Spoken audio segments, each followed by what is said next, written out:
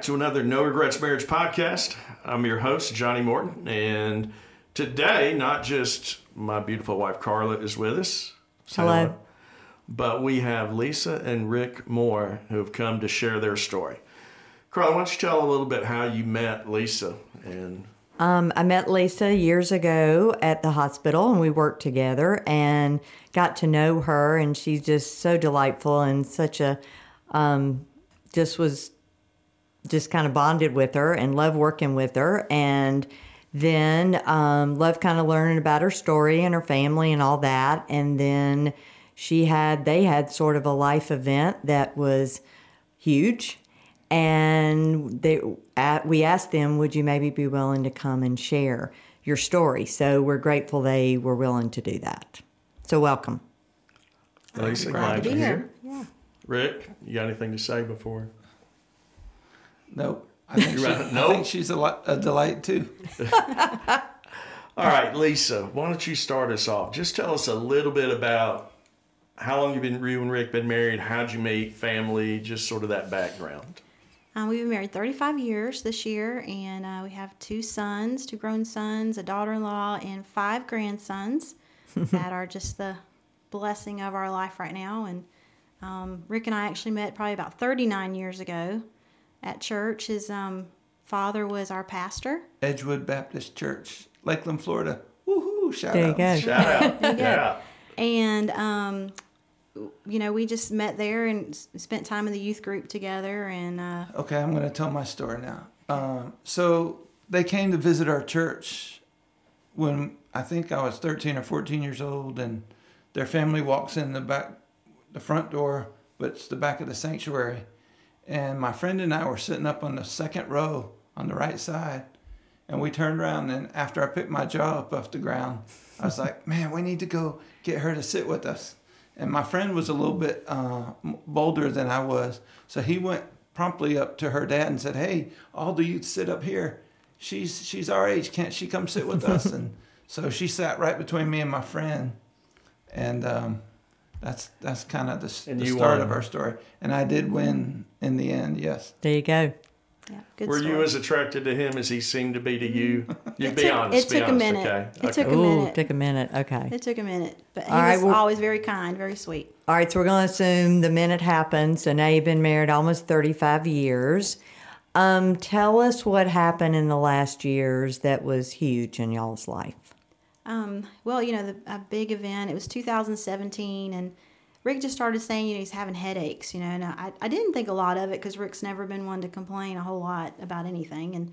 But then he started saying he had double vision, and he came in the house, and I looked at his eyes, and his pupils weren't the same size, which I knew was definitely a sign of something wrong. And we went straight to the emergency room, and he ended up having a huge workup. Took about a week for them to figure it out, but they found a cavernous sinus fistula in his brain. And Say that 3 times fast. yeah, no. But a cavernous sinus fistula in his brain, and they started doing some procedures. Basically what it was is the fistula was In layman's terms, because we're not all And nurses. Right. abnormality in the brain, which she had always told me I had an abnormal brain anyways. yes, Carla tells me that a lot too. yeah. Yeah, an Gives us abnormal brain. confirmation. Okay. Well, a fistula is basically kind of like a pocket that fills, and what happens is the venous and arterial blood mixed there, and it's an abnormality. I mean, it's just a arterial Whatever it was, venous it's not abnormality. supposed to be It's there. not supposed to be like that. And his internal carotids, which you have internal and external carotids going up your neck into your brain, and his internal carotids were actually feeding the fistula, which caused it to grow and put pressure on his optic nerve, causing the double vision and the headaches and stuff. So it took quite a bit to find it. So they started doing procedures, and they did what they called like a coiling or pipeline that they put in the left internal carotids. We had that procedure first, and then he came back a month later and had some done on the right, and then we had to go back and do the left again. All that was done within about 3 months in 2017. And he got about 6 months of relief where we didn't have any headaches. We really thought that was going to be it. The surgeon, however, did mention to us that he was concerned about the external carotids feeding the fistula. And, we prayed about it, and we just really felt like, it was going to be okay. And so About 6 months later, headaches came back, double vision came back, and we went back in and they looked, and sure enough, the external carotids were now peripherally like little vessels feeding that fistula, causing that same pressure before. So, we went back in for another procedure. This one was supposed to be easier. It wasn't any coiling or pipelining. It was basically kind of sealing off those little vessels with a substance, basically, that they were going to use. And it was supposed to be like a 2-hour procedure. The other procedures had been over 3. So I thought, well, this will be a piece of cake, Well, I sat out in the waiting room for a very long time. And I didn't think much of it because I know I work at the hospital and nothing starts on time. And I thought, well, they just didn't start on time. And I had, we always have these little greeters in the waiting area that are trying to keep track of everybody. And they would kind of check every once in a while. And they finally told me, well, they were done on one side. And this is the first time they were going to do both sides. But they were done on one side and they were fixing to start the other. And several hours had passed already. Several more hours passed. And when the greeter came back to talk to me and give me an update the next time, I kind of could tell by the look on her face that this was not as good of a, I don't know, people just have that look, and she said, hey, the doctor's going to come, or the surgeon's going to come talk to you. And I thought, okay. And so when he came out and told me that basically some of the substance that they used to seal off those little vessels had gotten sucked up basically in the right internal carotid, causing what we would call a foreign body embolus type stroke, which affected the left side of his body. And then they really didn't know at that time, what all that was going to look like, but they just knew that had happened. So that's kind of how that all started. And he spent probably about 2 weeks in the ICU. And let me step in there. ICU normally means, what does it normally mean? Intensive care unit, right. Which I found out real quick that ICU meant ISEECU because of the real small hospital gowns. Yeah, it's not for the shower. Yeah, no. True. So, yeah. He spent a little time in the ICU and on the floor, and then we quickly got to a rehabilitation hospital. I'm just glad somebody laughed at my joke. I'm so glad they did. The rehabilitation hospital. It's good to find humor. Yeah. Where you can. He does that, yes. He spent about 12 weeks at the rehab hospital, and during that time, pretty much 8 hours a day, speech therapy, occupational therapy, physical therapy.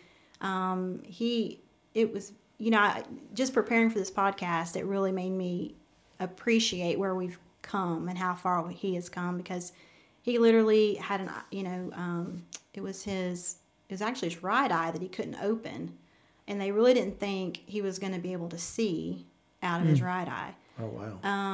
And then his left arm, left leg, he really couldn't even sit up unsupported on the side of the bed when he left the hospital. He couldn't talk very well. And we couldn't understand him very well. He pretty much before he left the hospital, that was a little bit better. But he could eat and that kind of thing. They had cleared him for eating, but swallowing and everything. But it was, like I said, pretty drastic of a situation. And then spending 12 weeks in the rehab hospital and him constantly wanting to come home. So that was really hard. Lisa, how long a time was it from when you realized the severity of what had happened before you maybe had any conversations with Rick about it? And maybe, because obviously he's been out, he's been under anesthesia, he's, on medicine, things like that. What was the time frame before you began to sort of, or maybe Rick even asking what had happened? He asked pretty immediately. It was hard to understand, but I could tell by his gestures he was asking, because he could tell it was different because he had 3 other procedures. Okay. We had a fundraiser that was going on that I had planned at our church to raise money for our kids to go to camp every year. We had a golf tournament scheduled for that weekend. And so I just kept thinking that whether or not this was just a dream or whatever it was, that I was still planning on playing and running that golf tournament. So I kept saying, well, I got to get out of here so I can go do the golf tournament on Saturday. And I could just see everybody shaking their head and whispering. And I'm like, this is not When you good. saw them shaking their head and whispering, what were you thinking at that point? At that point, I was a little freaked out. I was thinking, this might not be good because I don't think I'm going to play that golf tournament. And I already had people coming up from Florida. Like my father was driving up from Florida to play in the golf tournament. and I already had ringers set up to play with us. So I was like looking forward to dominating that disc golf tournament. When did you, how long did it take for you to realize, I can't move on my left side. I can't. Pretty much right away when you got an itch on your face and you can't get it and you have to go with your right hand. So what were your thoughts? Did you realize this is not good? Like immediately after going from the ICU and they moved me to the rehab center on Northside Drive, I was, not moved. They put me in a wheelchair to move me in there. And when I'm in a wheelchair, and, I've always been very, very athletic and been able to do a lot of things and was a minister of music and relied on my voice for a lot of things. And then my speech was just, I didn't even recognize myself, It was pretty bad. Lisa, what was when you first started realizing he's had something that is changed? We've got now a brain injury. What were your first thoughts and feelings? It's hard to say. I remember there was so much of me that was like, I just knew that God was going to take care of this. And that...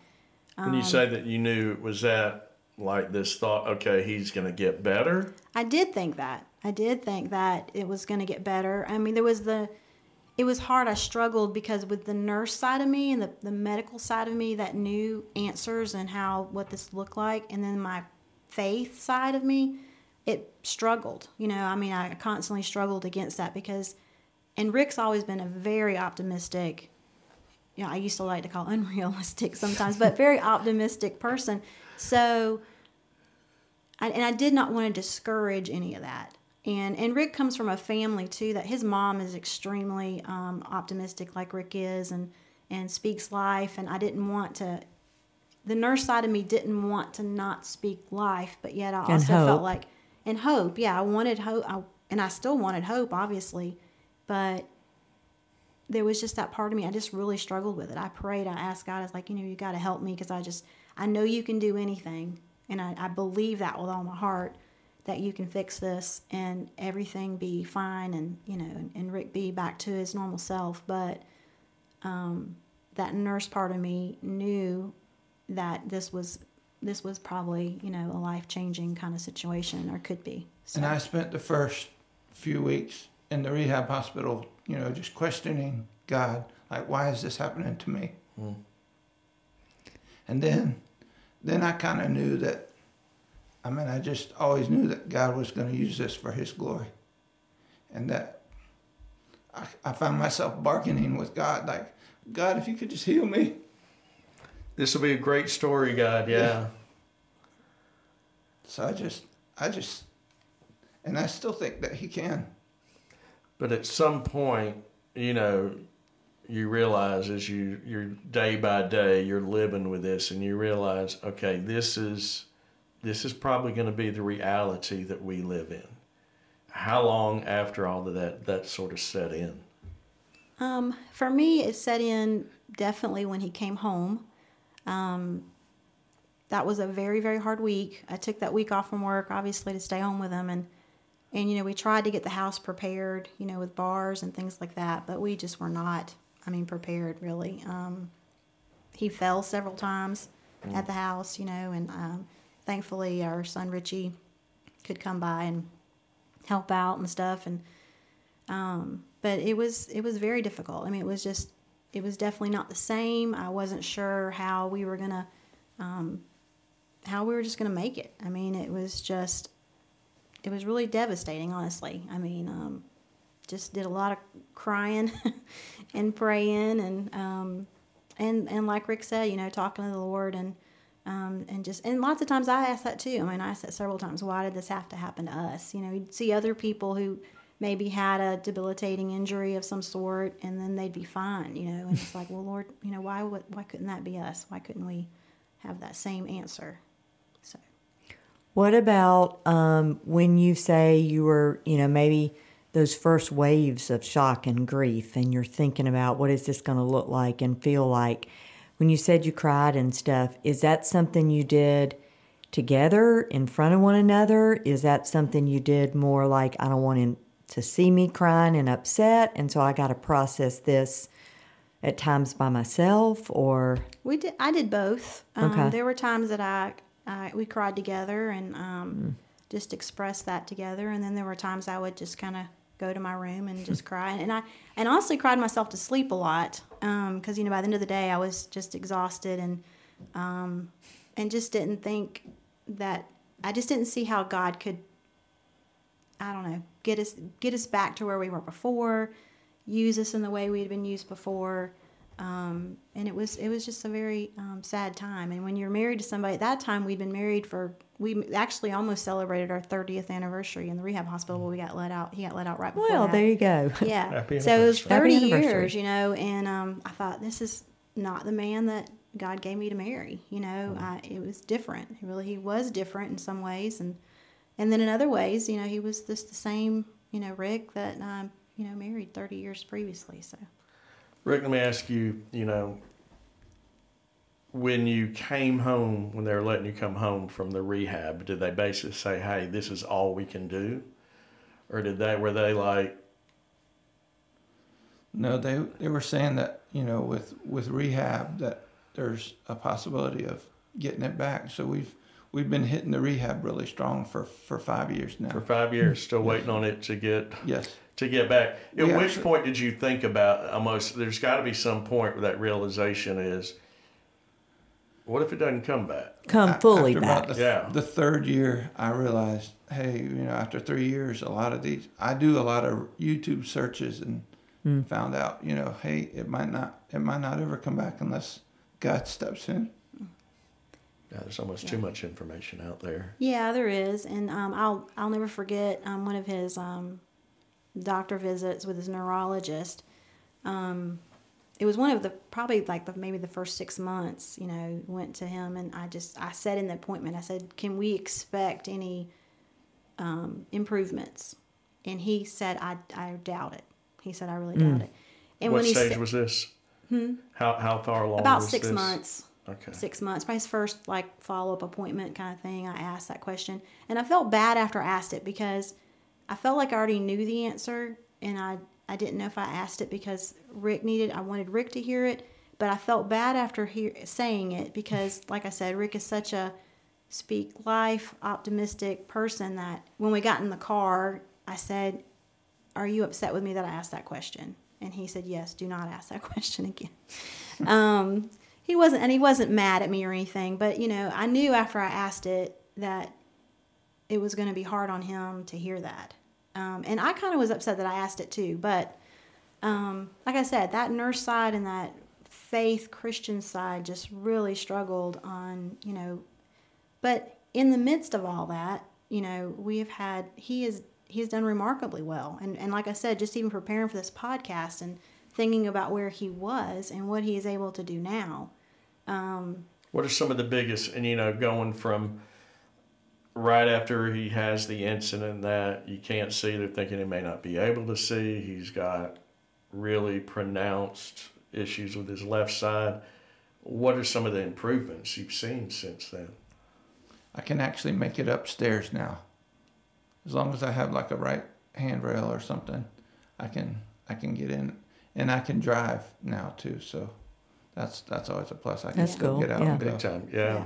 He can drive. He never had problems with his vision. He actually still can see across the room something on the floor, and I'm like, I don't see that. He can like eagle eyes, see across the floor, and and his mobility is much better than especially that first week he came home.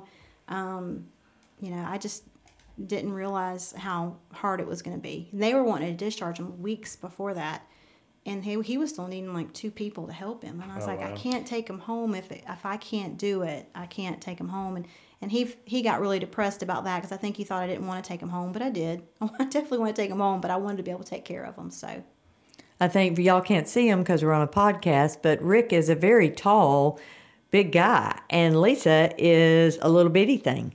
And so that right there would be a challenge, right? yes, it was, but like I said, Rick's done great. I mean, he really has improved it. And I really love how he has continued to do therapy and work hard at.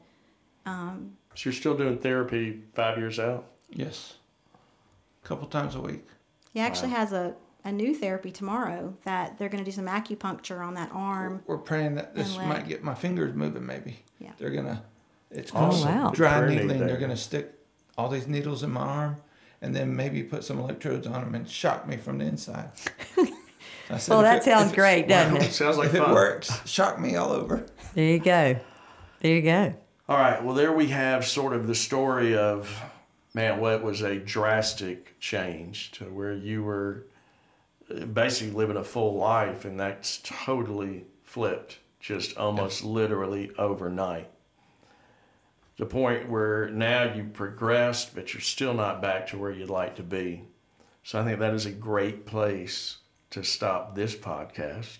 Because we got way more questions. Because we got way more questions. Because where we're going to go, and so if you're listening, come back next week. For part 2. And for part 2, and where we want to hear and give y'all time to think about it, is, man, how has that impacted you? We're a marriage podcast. And, you know, a lot of times people forget the reality, hey, what happens to one happens to both of you in marriage. So we want to take a look at how that's impacted your marriage. But, man, where have you seen God really do some really good things out of this because of this? And so with that, we're going to say goodbye for right now, and we want to encourage you, as we always do, to keep on forging.